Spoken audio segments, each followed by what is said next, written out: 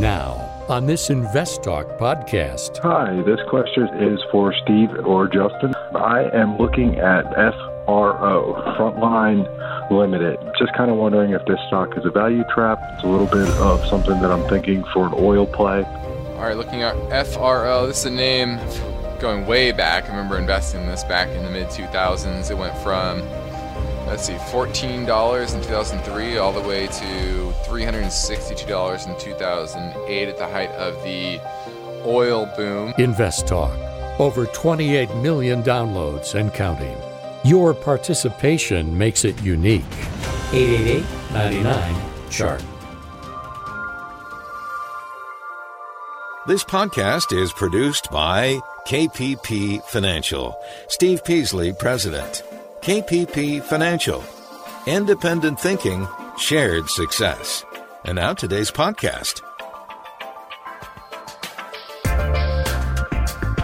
Good afternoon, fellow investors, and welcome to Invest Talk. This is our Monday, January 25th, 2021 edition of Invest Talk, and I appreciate you all tuning in this hour. And on today's program and podcast, we will operate with our mission statement, as always, independent thinking and shared success. That's our assurance to you that whether we're talking about the markets, whether we're explaining our process of analyzing an investment, or maybe it's an educational segment showing you information about a particular topic that we think is relevant. Or maybe it's stock commentary, right? Going over a particular company somebody calls about, breaking down the sector, the numbers. All of that will be presented without bias. So we're going to give you the facts as best that we see them. And I'm Justin Klein, and of course, we encourage you to contact us with your finance and investment questions. Yes, you get to shape the show with your calls to your liking. In fact, you can call or interact with us right now during our live stream program, which streams on investtalk.com, 4 to 5 Pacific time, or you can leave a question anytime, our Invest Talk voice bank, and that number never changes, 888-99-CHART.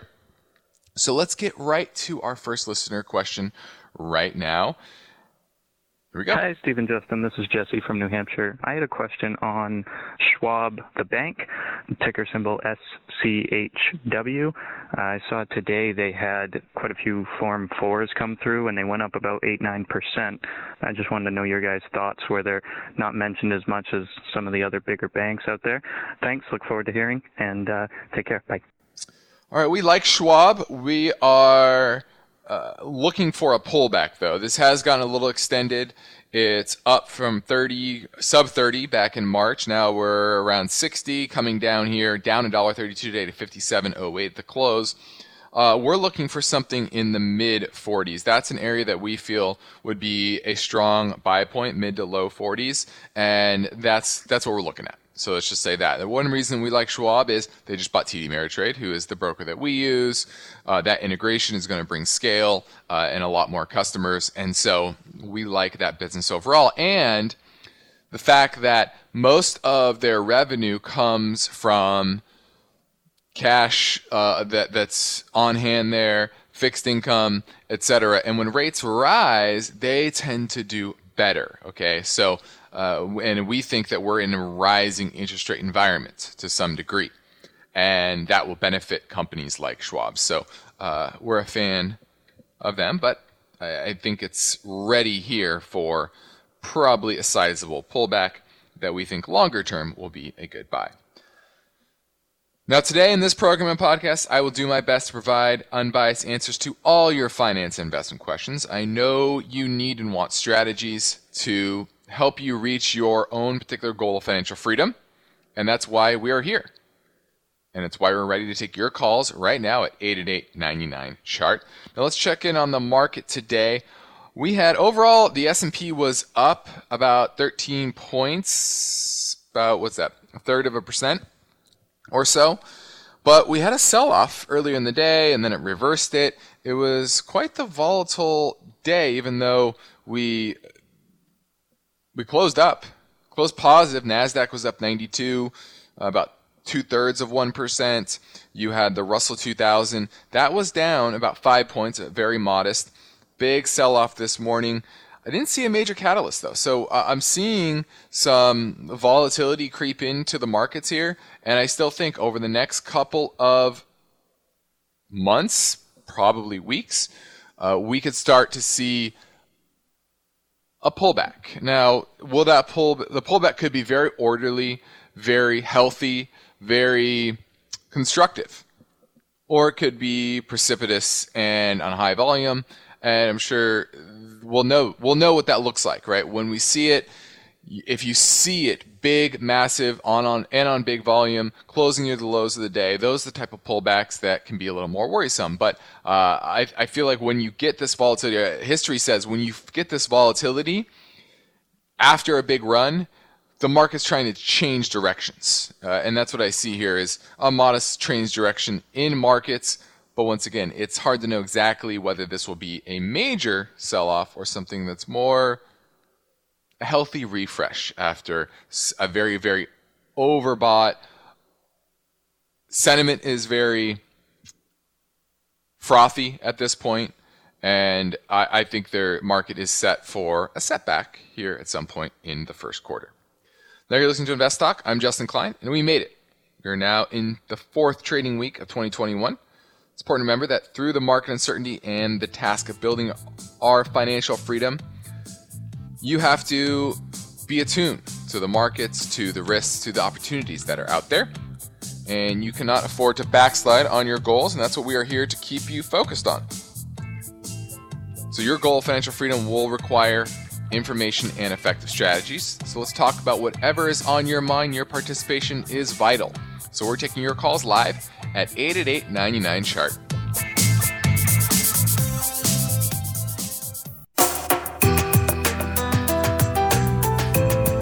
The markets react to uncertainty.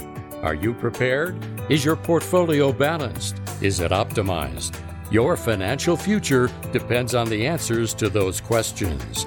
Justin Klein is here now and ready to talk with you. Call Invest Talk, 888-99-CHART. Let's head over to Santa Cruz and talk with John. He's looking at IVOL. IVOL is the symbol. And this is an ETF that I am familiar with. This is the Quadratic Interest Rate Volume and Inflation Hedge ETF.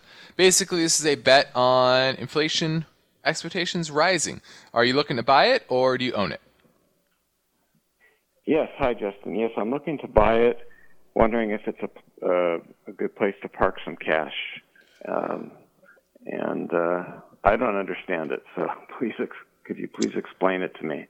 Yeah, so basically it owns a lot of TIPS. That's its main asset, is Treasury Inflation Protected Securities. So it's going to generally follow the trend of TIPS, but it has an extra juice to it, right?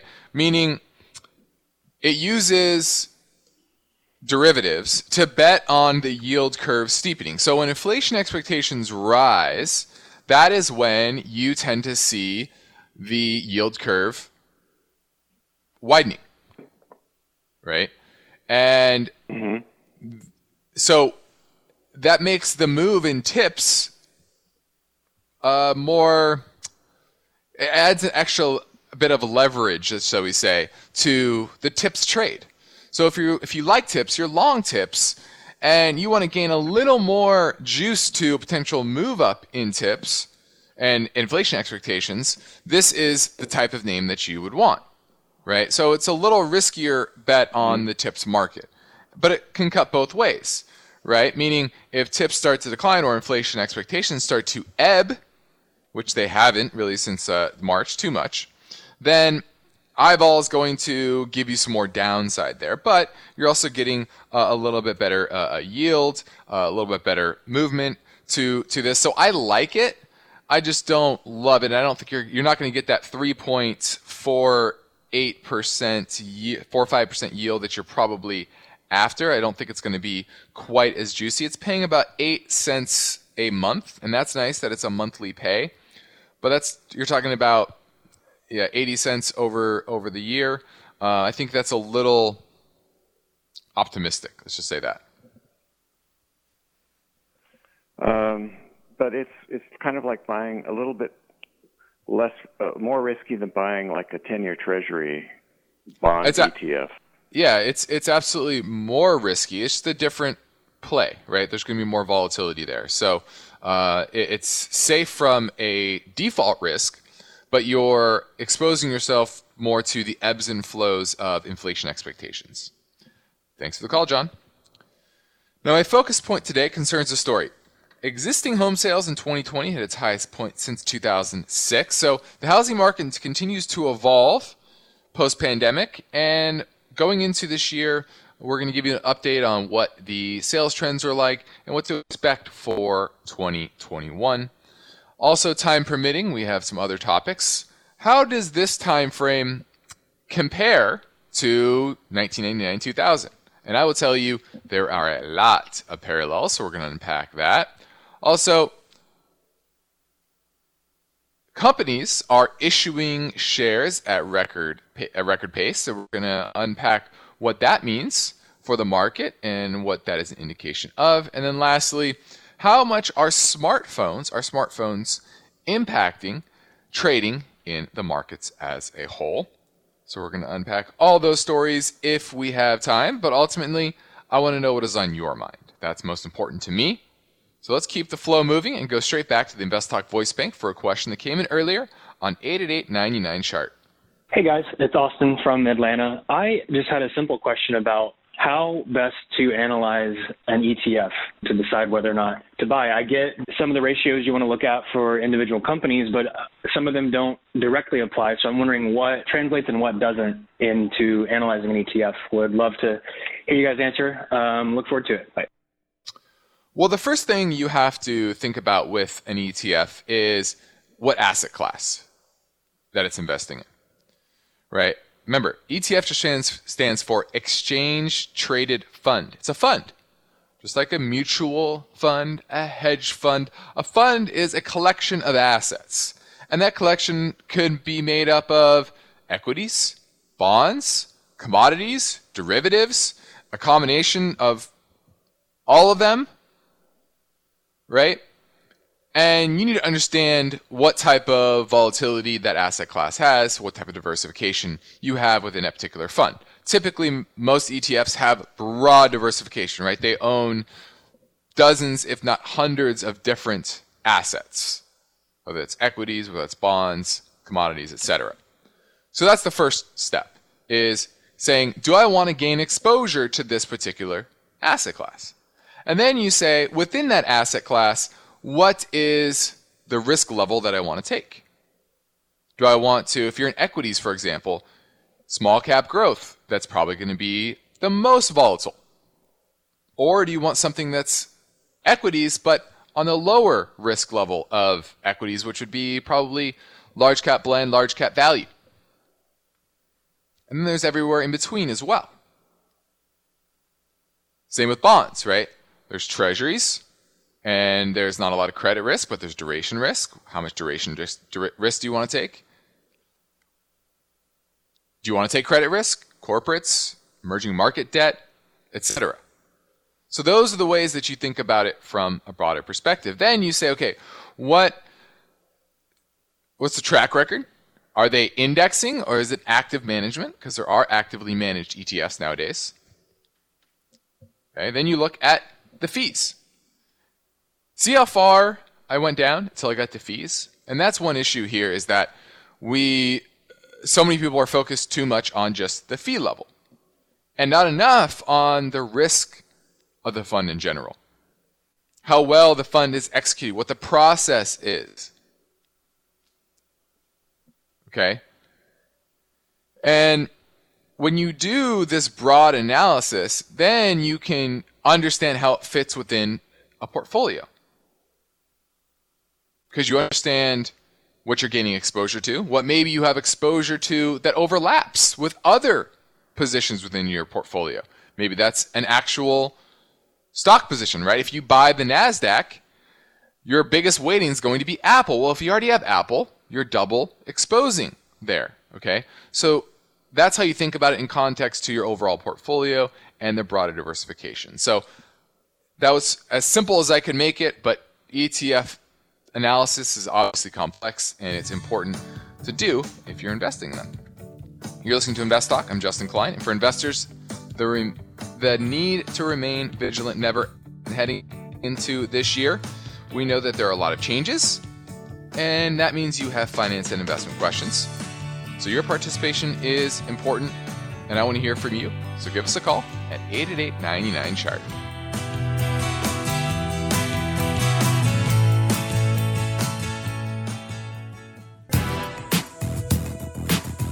It's a new year, and building your financial future takes information and commitment. So you'll have finance and investment questions for Steve Peasley and Justin Klein. Call Invest Talk 888-99-CHART. Now, my focus point today concerns the story existing home sales in 2020 hit the highest point since 2006. And we all know the driver. And even the most avid buyers are bumping up against problems. One is supply, low supply, record low supply, and stretched valuations, right? The affordability being stretched. Now, closed sales of existing homes in December increased just 0.7% from the month before, but are up 22% year over year. So what you're seeing is going into the spring season, we're going to hit comps that are going to be very difficult. So the numbers today on a year-over-year basis are going to start to moderate pretty dramatically as we get into March and April. Now, year-end sales volumes ended at 5.64 million, but most analysts believe if there was enough inventory, we would have hit probably 8 million units. Now, that 5.6 million was still the highest since 2006, right? The height, really, of the housing boom in the mid-2000s. But by the end of last year, inventory stood at just 1.07 million homes for sale. That's down 23% year over year. And at the current sales pace, that represents just 1.9 months of supply, which is the lowest level ever tracked since 1982 when they started making that calculation. And this is the real crux of the issue, is supply. Yes, interest rates could rise, and that's going to hurt the affordability metrics overall. But it's all about that supply, because there's going to be enough. Even if interest rates move from 3 to 4%, there's going to be enough demand from buyers to keep prices relatively flat. It's all about the moratorium on evictions.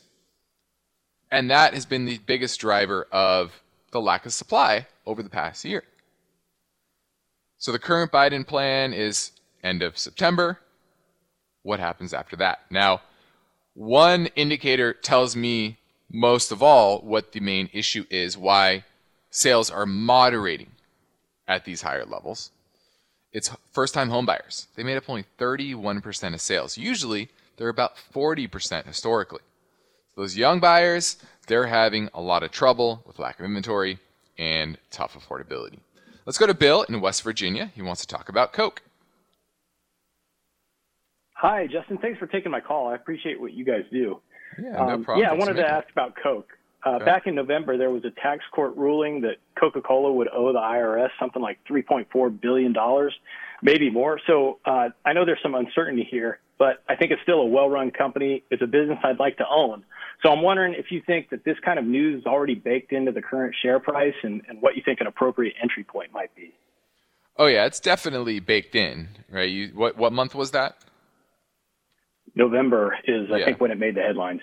Okay, so you're talking already 3-4 months, and I guarantee it was already known within circles of analysts before then that was a potential outcome. And frankly, $3 billion on a market cap of $200 billion, right? That's Coke's $209 billion is Coke's market cap. It's kind of a drop in the bucket, to be honest with you. They did $7.3 billion in free cash flow last trailing 12 months. And they're just going to look at that as a one-time event, and markets and analysts don't value companies based on one-time events. They value them based on future cash flows, right? And what their assets are today. So there might be a hit to their assets today in a small way, but Coke's so large that $3 billion sounds like a lot, but to them, it really isn't.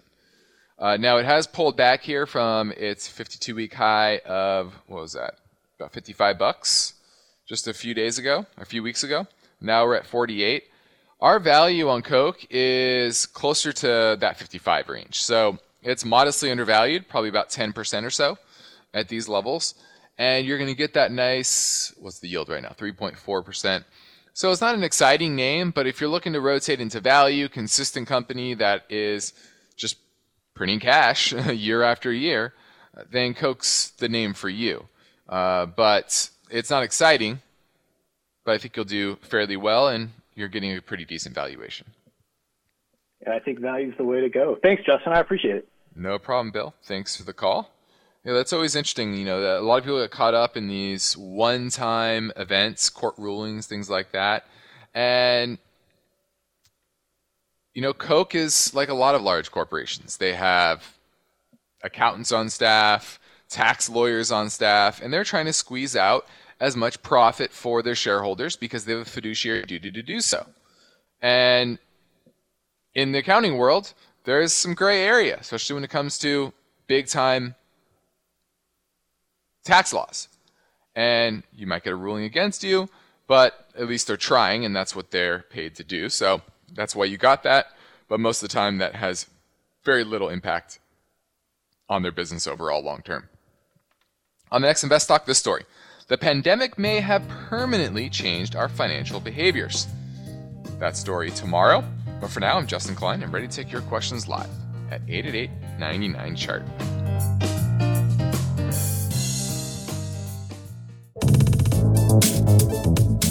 Have you heard about Riskalyze?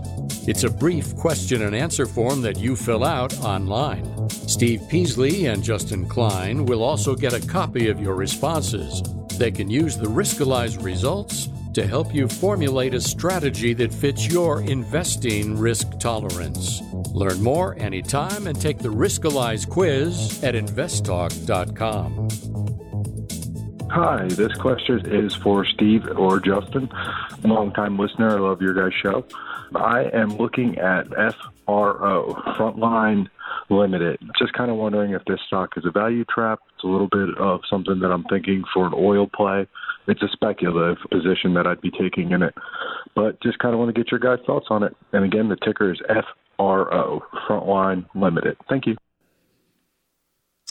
All right, looking at FRO, this is a name for going way back. I remember investing in this back in the mid-2000s. It went from, $14 in 2003 all the way to $362 in 2008 at the height of the oil boom. And now it's at $6.06 at the close today. Way, way, way down. And it lost money for many years, kind of up and down, depending on the oil cycle. Now, this year, or for 2020, it's expected to make $2.15 once they finally report fourth quarter earnings, but only supposed to make 54 cents next year. So certainly a lot of speculation here, and they transport oil with 71 vessels worldwide. And as more and more, if there's more demand for oil, then more oil moves around the world, and therefore they make more money. Now, historically, though, their business is very up and down, right? They're a price taker, right? They're a price taker. They don't have an economic moat. They're just moving oil for a fee, and you see that with their return on equity, return on invested capital, return on assets. Sometimes they edge into positive territory, and recently they have. Trailing 12 months, 14%, which is the highest level in the last decade. And so I don't have a lot of optimism for their business in the future because, once again, it's just they're at the whims of the oil market. So I rather own a company that has oil assets, cheap oil assets, preferably actually a lot of natural gas assets. And so while this could certainly go from $6 now to maybe up to $9, $10, $12, certainly possible, it's not a great bet in my mind because of this history of their business. And so I'm going to pass on it. I'm going to go to a safer oil play. I like the oil play, but I would rather go with a big, larger, integrated oil company than FRO Frontline. Let's go to George in Washington State. He's looking at LGND. Is this Legend? Is that what it is? No, it's Ligand Pharmaceuticals. Pharmaceutical. Okay. Are you own it or looking to buy it? I'm looking like their last 2 quarters were really good. Their financials are pretty good. They're growing. Right now, they're actually in Fantasy Server, they went almost 50% up. So I'm kind of probably late to the game, but I'm still considering to buy some positions because their performance seems to be going up. Okay, well, why do you know why their business has done so well the last 2 quarters? Because before that, their business was struggling mightily for at least the year before that. Yeah, that's so they have a couple of drugs in the pipeline. They are coming more to the final stages, and I think that's what brings them up. And then they are behind different small drug companies. Okay. Well, I like the trajectory. I'll say that. The last 2 quarters, revenue were up 69 and 66%. Earnings were up 112 last quarter, up 47% year over year the quarter before that. So it's to make $6.09 next year. So looking forward, you're talking about, let's see, 40-something PE. But if they can continue that trajectory, they'll grow into that. And technically it looks strong. Now, I will say, today's candle was pretty bearish. You had very high volume. The chart went somewhat parabolic. And that tells me that this is due for some sort of a pullback consolidation period. Now, if it can get back around, let's see, 128 to 130, that's an area I think there would be a lot of support. Okay, so that's what I would be looking at. I would say, is this trajectory of the last 2 quarters sustainable? And look into that a little deeper. What is really driving that? And if that looks like something that is sustainable, then on a pullback into that 125 to 130 level, that's when I'd be picking this up. Thanks for the call, George. That was Ligand Pharmaceuticals. I haven't heard about it, to be frank, but I like the growth trajectory. Could be worth a little more investigation. Thanks for the call, George. 888-99-CHART, 888-992-4278. We have about 20 minutes left in the show, so I urge you to get your calls in now. Let's touch on some parallels, because, I was coming of age in the first .com bubble. It was part of my education, right? Seeing the frothiness, seeing the excitement around the markets during that time, with my grandfather being the head of my firm, him being a mentor of mine. It was interesting, especially the years after that with the bust of the .com bubble. And I see a lot of parallels to that today. So let's go over that. What are the parallels? The first is story stocks, right? Back then it was the new economy. It was anything with a .com after it. And today it's electric vehicle stocks or green energy. And those have gone just through the moon. The vast majority of them,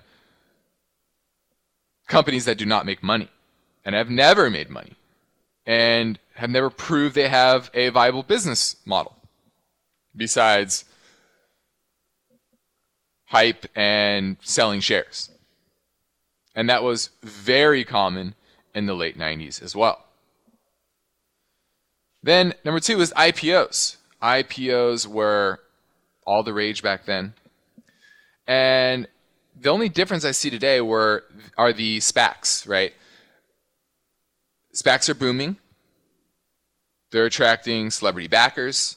And it's allowing companies without any revenue, and this was also common in 99, to join the market with not much more than a story around green energy today or back then.com. Number 3, new investors who don't know what they're doing. I know Steve, he has a lot of nieces and nephews. I don't know if he's told you about that, but he does something like 40, I forgot the exact number, 40 something. And he remembers back then a lot of his nieces and nephews were in high school saying that they weren't going to go to college. They were just going to trade the markets. And I see a lot of those parallels today around me with the younger generation. And many of them are doing things that are just things amateurs would do, like buying up shares of companies based on a ticker symbol with doing very little research around the company. One example is Zoom. Zoom video conferencing, ZM, and a lot of people buying Zoom technology, ZOOM. Right? Because they don't know the difference. They think it's all the same thing. Oh, Zoom is Zoom. Well, no. There are a lot of companies with the same name, different tickers. They're two separate companies. Same name, right? Cisco and Cisco, for example, two different companies. And these are mistakes that made headlines in the .com boom as well. And back then, it was all about the message boards. Well, today it's about Reddit. You've seen that with GameStop and Reddit investors kind of cornering the market with GameStop and making a bunch of money. So Reddit is it's the message board, just like it was back then. And then lastly, old economy stocks, right? Companies that historically had nothing to do with technology. And if you look back, Purdue University did a report in 2001 on companies in 98 and 99, simply adding .com to the company name led to gains averaging 74% in the next 10 days. So just buying up companies just because there was that story, not understanding whether this is actually affecting their business. And you're seeing that today as well. Companies adding clean energy or new energy to their name. Just like, remember Bitcoin? A lot of companies adding blockchain or Bitcoin to their name. And that was juicing the market. Wouldn't be surprised to start seeing that again as well. But this is another sign of that frothiness and a lot of parallels to 2000. I'm Justin Klein. You're listening to Invest Talk, and you are not alone. As you imagine, the greatest number of listeners are here in the U.S., but we get callers and listeners from all around the world.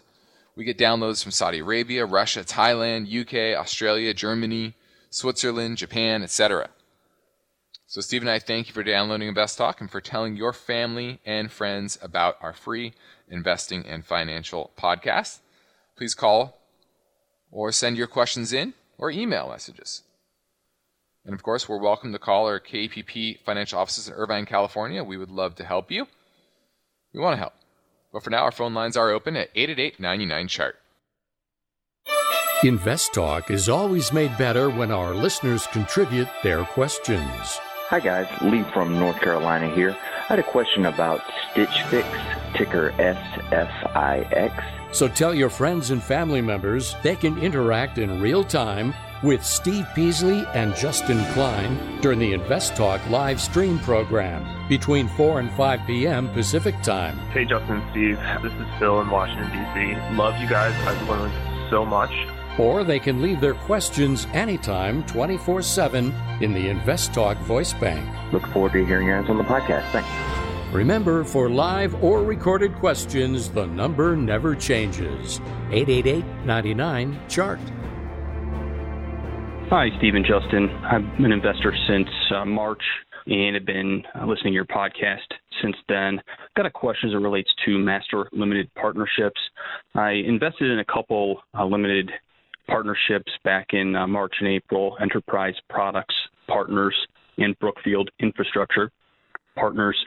Both Steve and Justin, you both mentioned the tax implications that can come with the limited master partnerships, as well as the headaches that come with the documentation, the K-1 form, to be more specific. My question is that something, being a first-time investor and not going through and doing my taxes, I typically do those my own. Is that something I should try and avoid and just get out of those now? I do have a money market account, so I don't have to worry about any of the issues as it relates to having any sort of tax-deferred issues. So, again, my question relates to the master limited partnerships and the tax implications. Thanks.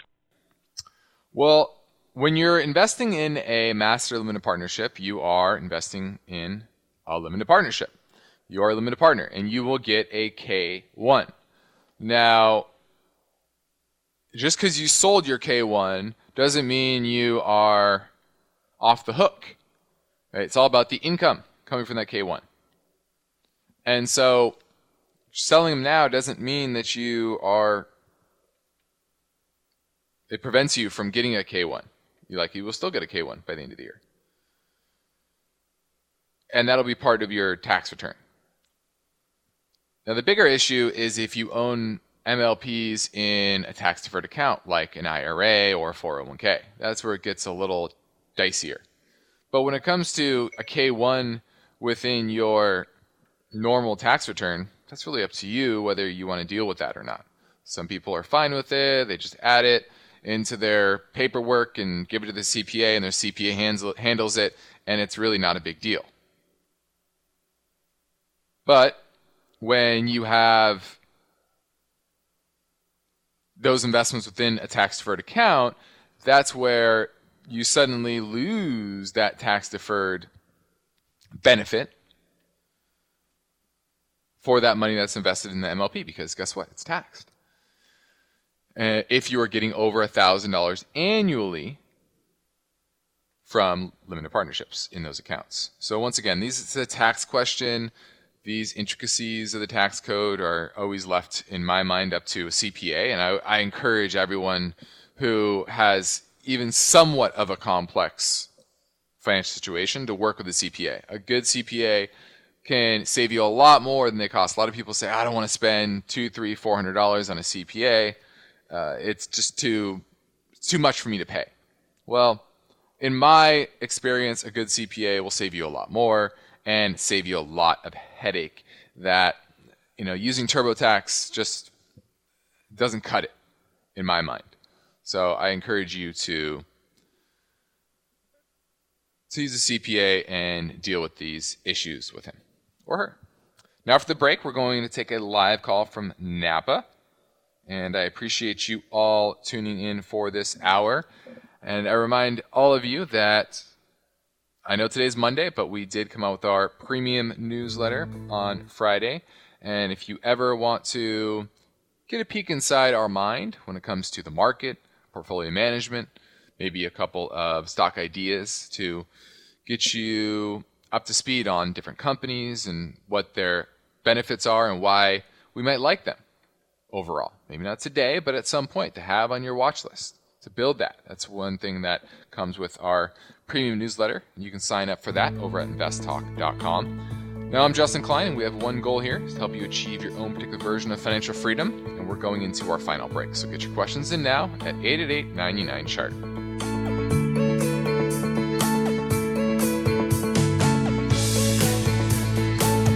Are there special rules when you're investing in growth stocks? Or what's your question? Why not ask it right now at 888-99-CHART. This is Invest Talk. This is Invest Talk. Is your portfolio balanced? Is it optimized? Is it delivering the types of gains you want and need to achieve financial freedom? Well, turn up the volume because there are many questions that deserve unbiased answers. And Justin Klein is here now, ready to take your calls live. 888-99-CHART.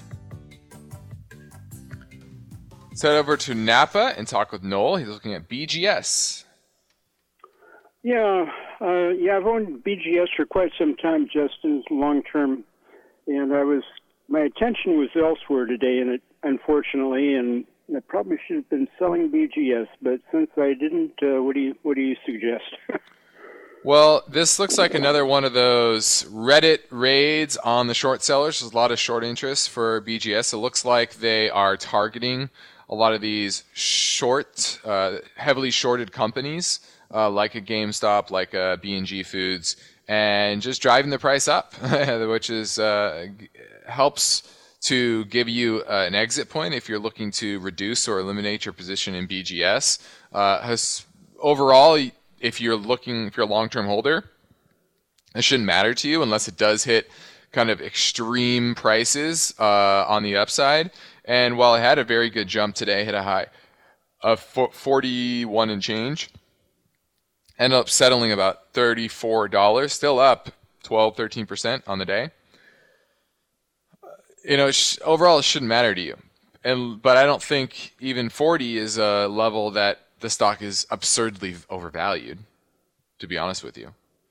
I still think it has some potential upside longer term. So it just depends on your goal. Unit for a trade, or are you looking to own it long term, Noel? Well, I've been a long term. I've had it since 2019. So I really like the company, and the dividend is fantastic. So there's no point in might as well continue holding. Yeah, I would just continue holding unless, like I said, you have to figure out what your valuation is and what's the range. You're never going to know exactly, but you need a range of, okay, this is worth the low end, say $40, high end $60, and if it gets to that $60 level, that's when you say, okay, I should just take some chips off the table. Likely it will come back down to earth, and maybe I pick up some more later. But you have to think of the tax consequences as well. So a lot to think about, but very interesting move in BGS along with these other highly shorted names in the market right now. Thanks for the call. 888-99-CHART, 888-992-4278. Now, lastly, I want to get to a very interesting study. And this came out of researchers in Germany. They look at two large German retail banks that introduce stock trading applications to their mobile devices between 2010 and 2017. So they looked at over 15,000 clients. And what they observed was something pretty interesting, is that as soon as people could trade with their smartphones, it increased the purchasing of riskier and lottery-type assets and chasing past returns. So if you own a smartphone, it increases the probability of buying so-called lottery stocks by 67%.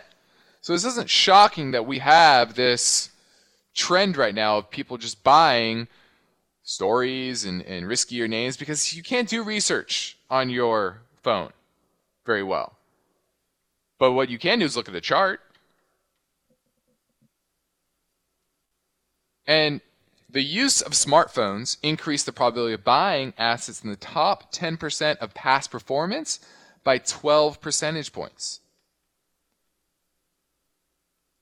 And what was even more interesting is looking at Robinhood. A lot of people blame Robinhood for this, and Robinhood requesting or recommending positions. And I'm not saying it doesn't have an influence. But in this finding, it didn't single out those companies that were being recommended. It found that risky behavior continued up to 10 quarters after initially using a smartphone to buy stocks. And it's not just young people. These German investors were on average 45 years old, with 9 years of investing experience. These weren't new investors. But it also makes it easier to, hey, you get a tip, I'm going to go buy the stock. You don't have to wait to go home. Right? But I think as you get used to it, having that ability, maybe there's less of an itch there. That's why it kind of tails off after 10 quarters. But it just shows you that trading on a smartphone ups your risk level without the requisite time to cool off, right? It makes it easier to trade on emotions. I'm Justin Klein. This completes another Invest Talk program. Steve Peasley and I thank you for listening, and we encourage you to tell your friends and family about our free investing downloads. We post a new program each weekday shortly after the end of our live stream broadcast, which concludes at 5 p.m. Pacific time. Get your free download anytime at iTunes, Spotify, or Google Play, and of course, investtalk.com. We invite you to call with your questions anytime on our InvestTalk voice bank number at 888-99-CHART. Independent thinking, shared success. This is InvestTalk. Good night. Because of the nature of the interactive dialogue inherent in the format of this program, it's important for the listener to understand that not all comments made will apply to them specifically. Nothing said shall be taken to be investment advice, or shall statements on this program be considered an offer to buy or sell securities. Such advice is rendered solely on an individual basis, and at times will require that the investor review a prospectus before investing. InvestTalk is a copyrighted program of Klein Pavlis Peasley Financial, a registered investment advisor.